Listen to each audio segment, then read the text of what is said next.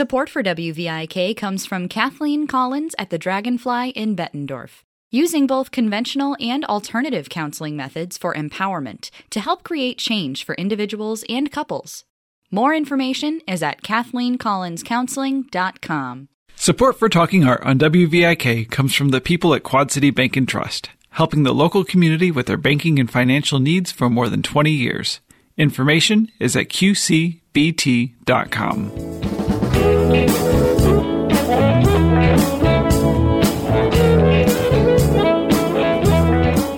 This is Carolyn Martin, and I'm talking art today with Dr. Corinne Johnson, professor of theater at St. Ambrose University and the director and costume designer for the musical Little Women, which will be performed April 29th through May 1st at the Galvin Fine Arts Center on the St. Ambrose campus.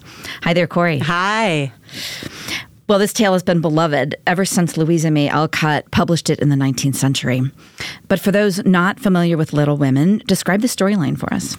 Well, it is a dramatic work of fiction that is very closely inspired by the life of Louisa May Alcott about four sisters. Louisa May Alcott had four sisters, and is specifically focused on the youngest one, Jo, which is remarkably like Louisa May Alcott herself, who forges her own way in life as a writer and ultimately finds her writing style writing about those things that she knows the best, her family experience and her beloved sisters that have all go their separate ways and yet keep a connection throughout their lives. Mm-hmm. Numerous adaptations of Little Women have been created for film, for television, and the stage. Yeah. What is it about this story that allows it to resonate after so much time and appeal to such a diverse audience? Well, it is a play that was before its time. And you heard me almost say "is there," because I feel like it's been written right now, because it is about people, specifically women in this play, or girls, because they're quite young, finding different ways to be fulfilled in life. Traditional roles as wife and mother, wonderful roles as inspiration as they connect with one another and support one another, and Jo's route of being a bit of a rebel and saying, no, I am not going to do what I'm told. I'm going to do what my passion drives me to do. And so it resonates for everyone, male or female alike, who doesn't have a particular mold that they fall into, nor do they want to, and change the world around them in order to fulfill their dreams and to connect and bring others up with them. The character of Jo also, I know, has been very inspiring to many modern-day writers. And I imagine that influence will just continue on. Oh, I think so. She's spunky. She's sometimes hard to love. But when she allows herself to be not only strong, but vulnerable as well, it is impossible not to love her. You're retiring next month at the end of this semester. I almost teared up there.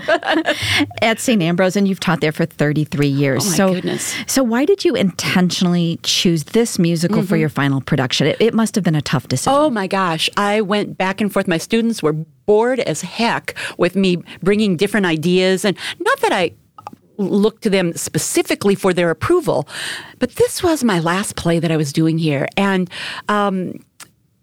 I taught a class a year ago with Mr. Ron May, who is also the musical director of this show, a wonderful musician and man of the theater who has experience far beyond my own. And we were so impressed and enamored with the student body that we had, that we knew was still going to be here the next year. The voices off the charts, the acting ability, deeper than their years should merit, and went back and forth and back and forth. And I finally happened upon this play. I loved the book as a child, but I will tell you that I tend to go towards dark and edgy, and this play is uplifting and realistic and inspirational. And I'm so glad that I went out of my comfort zone and picked a play that I have now fallen deeply in love with, but that suited our student body to a T.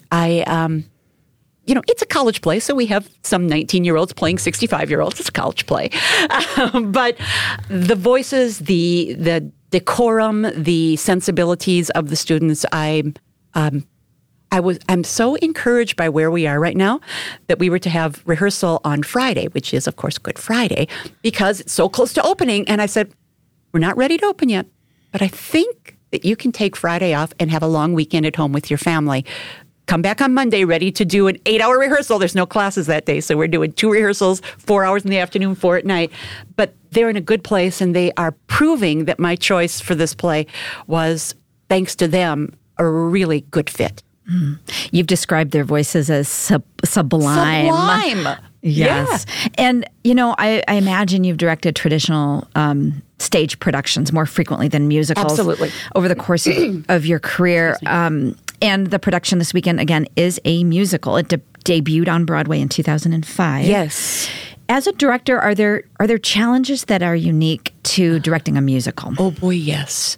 I have done many musicals. I've acted in many musicals, but to say that I'm a musician is incorrect.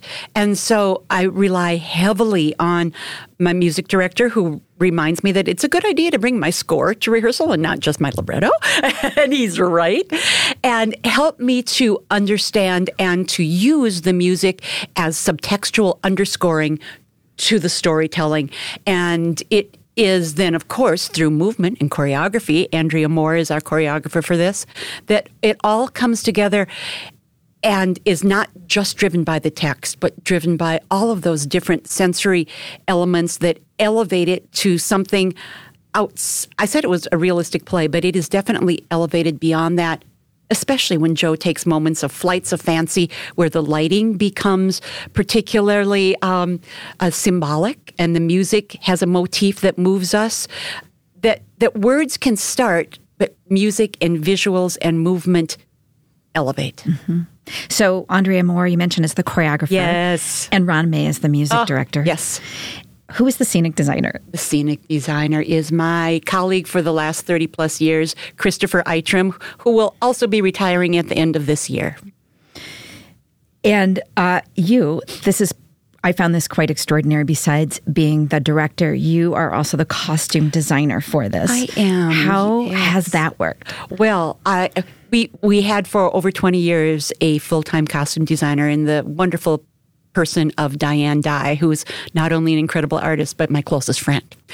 And over the pandemic and with the diminishing of theater on the St. Ambrose campus, her position was eliminated. So I'm pulling her in to do hair for this show because I can't stand doing a show without her. But I stepped back into the role that I did. I started in 1989. When I started this job, I said, I really wanted a job out of college. And so I could direct, I could do the costumes, I could teach. And I was also 29 years old. So it was a different time. And now I find myself doing that again. And I actually love costume designing. I love working in the costume shop. But it is a lot along with full-time teaching and 3 to 4 hour rehearsals at night. So. Yes, and this has a large cast. Oh my gosh, yes. It has 17 people in the cast, and each of them has anywhere between 3 and 9 costumes. So you built some of these, but they came from other sources as well. Yes, we had to. 19th century costumes are replete with so many different elements. Corsets, not panniers, hoop skirts, petticoats, bonnets, all of those things. So one of our former students, Brian Hemiseth, if the name is familiar, it is possibly because you've seen his shows on Broadway or recently saw the movie version of Steven Spielberg's West Side Story, which he was the first-hand costume designer for. Amazing. Yeah, we're very proud of him. He's also won a few Emmys for his work on Saturday Night Live and Sesame Street. He's a dear friend. And he graduated from St. Ambrose. Well, yes, he did. He started out at Yale, and then What? He's the only person who I know who started out at Yale and transferred to St. Ambrose. I had one student who went to graduate school in theater to Yale, but never the other way around. So it is a long story, but we were very fortunate that he fell into our lap and came here as an actor and left as a costume designer, went to Carnegie Mellon, got his MFA, and is living in New York and making a very good career for himself. And he works in Sesame Street. A studio is in the same building that something called the Theater Development Costume Fund is.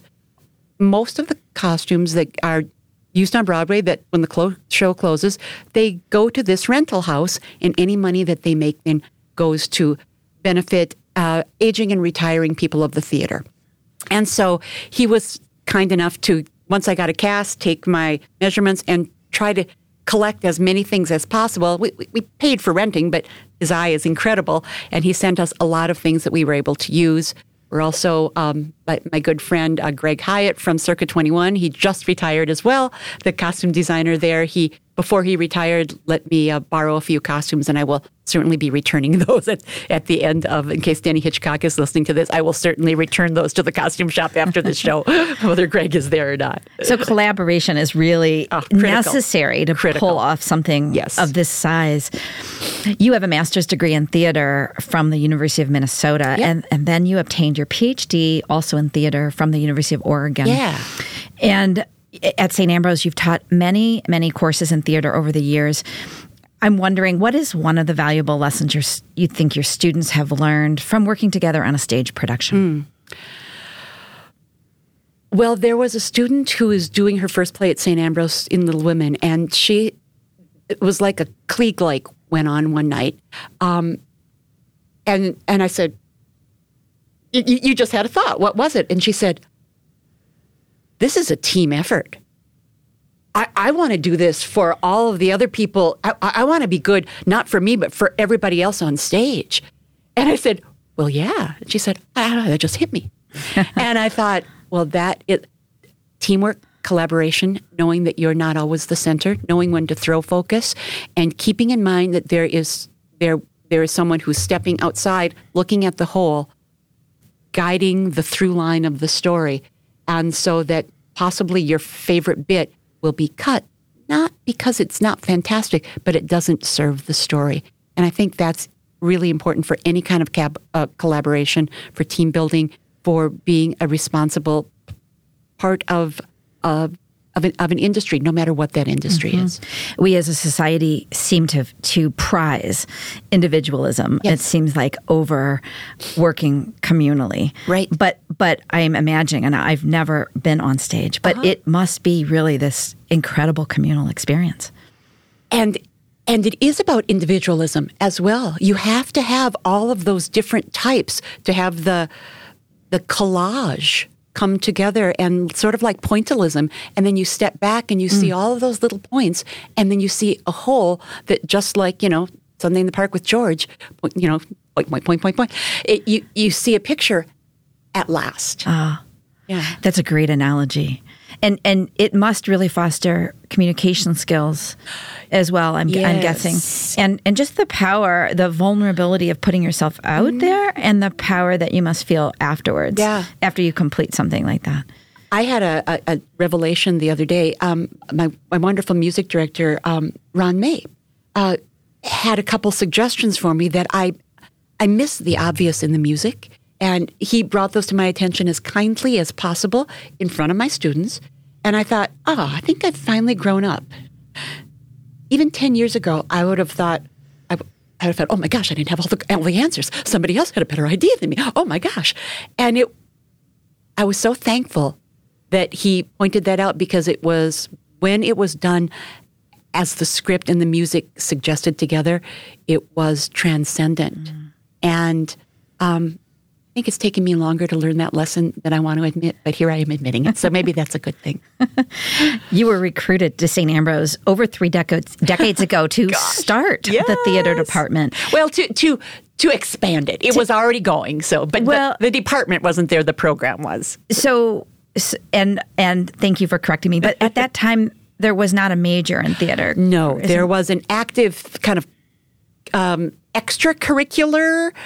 Michael Kennedy, who hired me, directed many plays and taught a couple classes in theater, but he was a full-time professor in the communications department. So it was more of a very active and passionate club. So the decision that was recently made to eliminate the theater from the curriculum, to eliminate that degree for those who might want to seek that, and your retirement is coinciding, I should say, with the winding down of the program, it must be quite difficult for you. Heartbreaking. Yeah, I'm so sorry. You had mentioned that from this challenging time, you have learned an incredible lesson about the fact that there is a time for celebration. There is. There have been. I have just had the best. I'm just going to get all choked up here. I got to pull back a second to collect myself. I've had just the best career. I thought I was, I spent about, 8-9 years as a professional actor. And I liked that. I liked it a lot. It was a lot of moving all around, but it was all about me. And I didn't realize how important it was for the things we do in life to be about other people. And falling into education, which I kind of did, really has given me the opportunity to understand the importance of arts in our society as a whole. Whether some of my students are looking to continue and do this professionally, or are simply taking these life lessons and bringing them to their families or to their other careers, it has been everything to celebrate. And that's what I'm going to. I've spent too long being bitter, and I'm going to do my very best to celebrate and cherish every moment until I move to Minnesota in June. Mm-hmm. Then I'll celebrate fishing. What kind of fish? Oh, goodness. If you're a fisherman, any kind. My father was a guide. My grandfather was a guide. I grew up on a fishing resort. So in northern Minnesota. In northern Minnesota. Walleye. I love catching bass, but I think walleye's better eating. I am a northern fan, and I also do like to fish in Canada, and so lake trout are really fun as well. Mm-hmm. I am a big proponent of the value of a liberal arts education, and I understand that budget cuts need to be made at times, and hard decisions have to be made in terms of eliminating programs. But theater and the fine arts in a more general kind of global sense, they can improve academic performance in so many other areas. It builds confidence. It allows you to be creative. Those are skills that I hate to see lost, and I wonder how the St. Ambrose community is going to continue in its absence. There is the hope that theater will continue on the campus, and I sincerely hope that as well. I don't know how that looks when we no longer have students who are coming there to study it, because it takes a lot of time and it's a big draw from when they could be making money in a part-time job or doing something else. And there will also be just one professor left. Mm. And who is that? Daniel Redden-Hale. Mm. And he'll be still offering some courses, just not a degree. Just not a degree. Yeah. And, one person can only do so much. That Michael Kennedy was doing it on his own in 1989 and before, and they realized how that was untenable. Here we are again. Mm-hmm. There was an online petition, I understand, that drew thousands of signatures to try to protest the decision. Yes, there was. But inevitably, those hard decisions are made. And I think the legacy of your theater program, the major that you built, I think you can really see that in the surprising number of small theaters that are thriving throughout the Quad Cities. There's quite a few of them. Yes. Daniel Sheridan is the head honcho at Davenport Junior Theater. We have a stage manager at Circa 21 Dinner Playhouse. We have the artistic director of the Quad City Theater Workshop, Aaron Randolph III, is also an Ambrose grad. He's also our sound designer for Little Women. Daniel Sheridan is also our lighting designer for Little Women. I'm kind of bringing back my dream team for one last time and pulling in a lot of the people who are really active in the community that were wonderful enough to grace our hall for 4 years as they got their undergrad degree. Mm-hmm. And I think that is an important recognition that they are not just involved in theater, they are community leaders in many different capacities. They are. We're very proud of them. In 2017, you were honored with a Kennedy Center for American College Theater Festival Gold Medallion for lifetime achievement in teaching and producing theater. So I know that was a few years ago, but congratulations on that. You. And there is this legacy that you leave behind as an educator that's hard to replicate in other fields. And have you had a chance to reflect on that? It's funny. Jo in Little Women, when she gets verklempt, says, "Give me a task to do. Give me a task. Keep me busy." I think I do that same thing, because if I reflect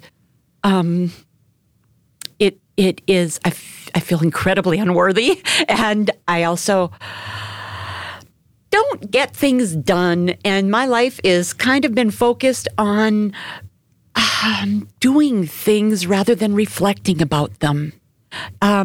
If I have been too reflective the last few years when they cut the department, it would have been too devastating to go on. And so I kind of shoved it down. The gold medallion was really the highlight of my career because it was my peers, my faculty member peers from all over the country.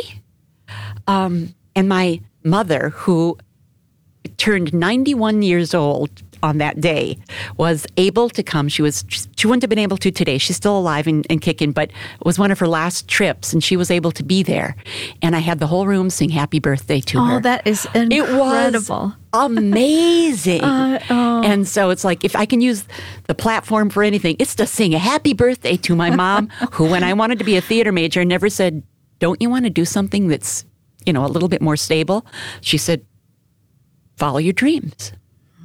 Good advice, I think, that for any parent to give to a young person, or for a teacher or mentor to anyone who's younger than them. And, you will have time, even though you've not had time since the award was bestowed on you in 2017, you will have time coming up to reflect on that. So how are your post-retirement plans shaping up? You mentioned fishing, but I'm assuming there are other things you're looking forward to as well. There are. We are, my husband and I and our two ill-behaved dogs are moving to northern Minnesota, and we're going to live in our family cabin on the lake. I'm going to try to slow down. If anyone who's listening to this knows me, they're laughing, I know. And so we're remodeling the entire cabin, and that's going to be fun and take a lot of time and more money than I have. I will admit that I am also, though, exploring opportunities to freelance. In theater still. Theater, yeah. I have a lot of irons in the fire for directing here and there as a professional. Going back, I've acted in town and here and there. I did some things at the QC Theater Workshop in Circa 21. And if they need an old lady, I might pop in and do that here and there. And probably traveling a lot to see my students in their shows. My former students, I should say. Which they will love to see there. But you're returning to a state with a fairly robust theater history as well. Yes. Yeah. I am. So a lot of connections from the Kennedy Center American College Theater Festival that are up there. And that is, it's kind of nice. They're reaching out. And so I will hopefully have some opportunities to keep creating, because I can't imagine a life without theater.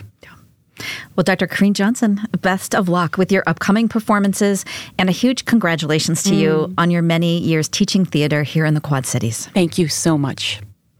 Don't miss the chance to see one of the 3 upcoming performances of the musical Little Women on stage at the Galvin Fine Arts Center at St. Ambrose University on Friday and Saturday, April 29th and 30th at 7:30 p.m.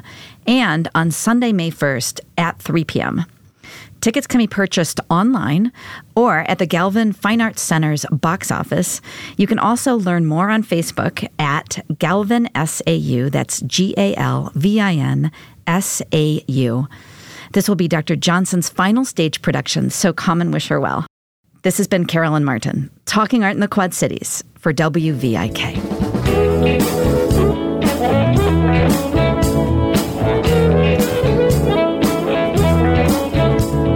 Our theme music is provided by a Quad City legend, the late Ellis Kell.